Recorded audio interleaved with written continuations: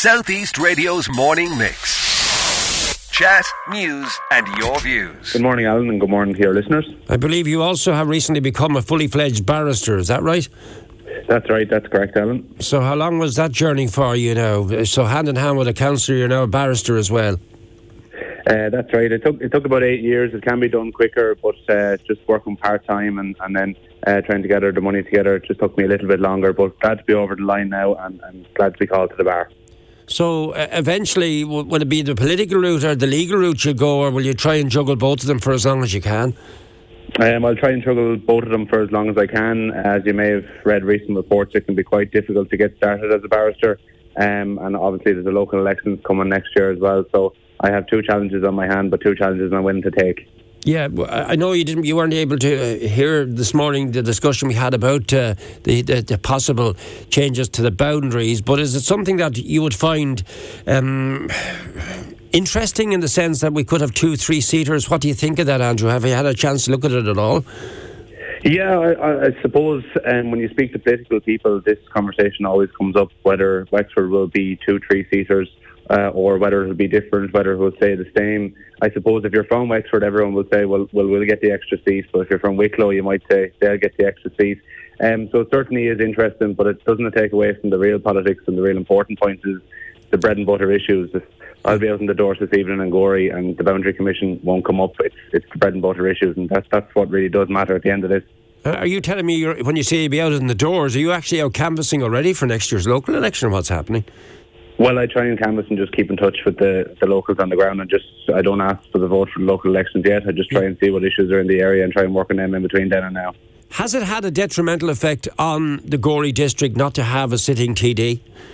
Absolutely. Look, there's no doubt about it. Having a TD does help, and there's no doubt about it that we'll be pushing for Gorey. I have no doubt that North Wexford needs TDs, and everyone will be doing that.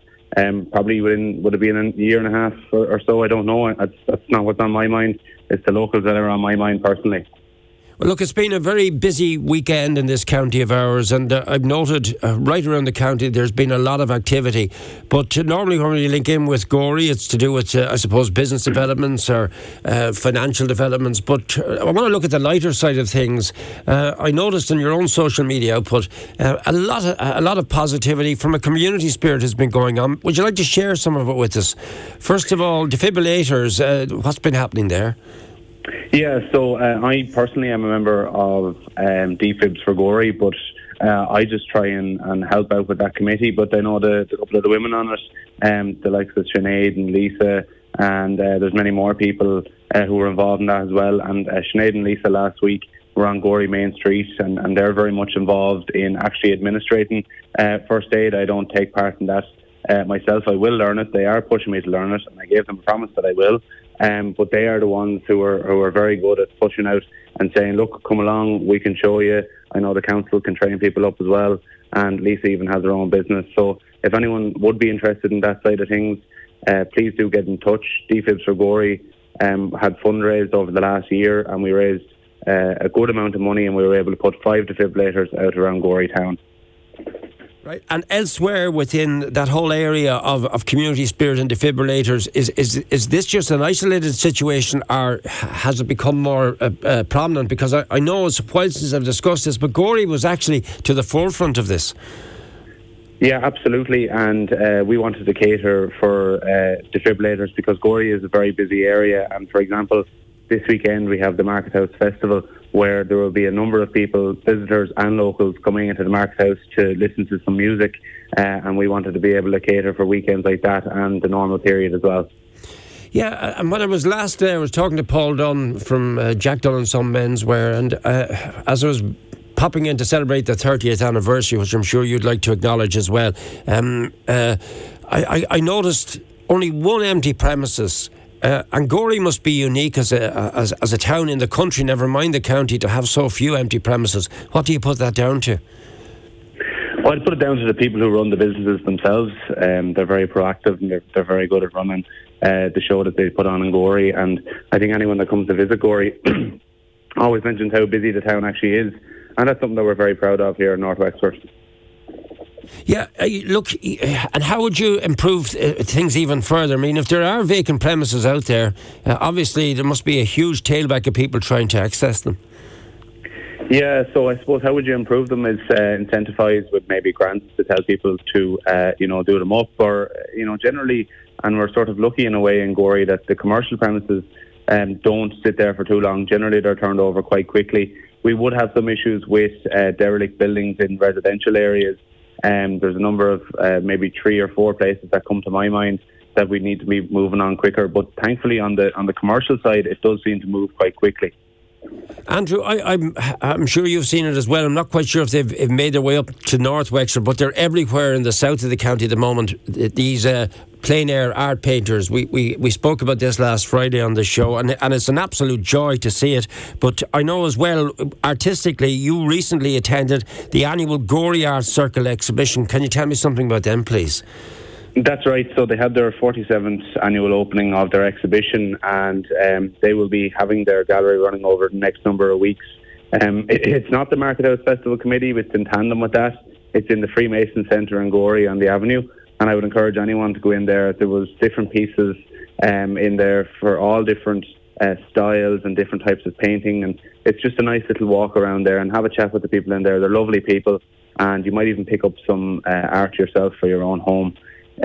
Running alongside of that as well is, of course, the Market House Festival that we have, and I would encourage your listeners to come along on Friday night and Saturday night and Sunday night, because each night we have music. But if I could just give you a flavour of Friday night, we have Corner Boy, who are a Wexford band, a local Wexford band. They've played all over Ireland. A personal favourite song of theirs of mine is Morning Morning, and I think a lot of your listeners will associate that song with the GAA. And then after that, we have Ali Sherlock. This is a singer who has been on the Ellen DeGeneres show after busking on Grafton Street, and she went viral. She has over 5.5 million followers on YouTube, and we're bringing her to the street and the stage on Gorey on Friday night. If your listeners will be interested in some of the family events that will be going on as well, we have the Family Fun Day in the Gorey Town Park, where there's going to be some face painting. There's going to be a magician, and I might have to ask him between then and now, can he do a job on the weather for us? But look, we're still working on that. Yeah. And also a project that I've been working on with a number of people on the committee is the Fancy Dress Fun Run. That's on at 11 o'clock on Sunday, and Gorey athlete Shelley Atkins will be doing a warm-up before that. And we're asking young kids to dress up however they like, whether it's Batman or whether it's Barbie. We know that's taken a big rise in popularity again. No matter what they want to dress up as, please come along and do our fun run on Sunday at 11 o'clock. Yeah. And then if they want to come in after that to the market stalls, they can wander through the market where people might find unique handmade crafts on Main Street, which is a very nice way to stroll around Gorey on a Sunday and pop into our local cafes for a bit of lunch. How vibrant is Gorey at this time of the year? I know, speaking to Paul Finnegan, he's just one of the many hoteliers in the county, but he was telling me that occupancy is very high. So what's the buzz like in the area as we speak? Yeah, I think Gorey in the summer particularly lifts up, and there's always much more people around. I always think the vibe in Gorey is very good. I was out myself over the weekend, and there was a great buzz around, and it's just a great place to really just come in and enjoy yourself. The people are, as you know, Alan, the people up here are very, very nice, and if there are visitors coming to the area or locals from maybe south of the county coming up to visit us, there's no doubt that you'll have fun in Gorey and you'll enjoy your time here. I have absolutely no doubt about that, and I can say that with confidence. South East Radio's Morning Mix. Chat, news and your views. Alan Corcoran.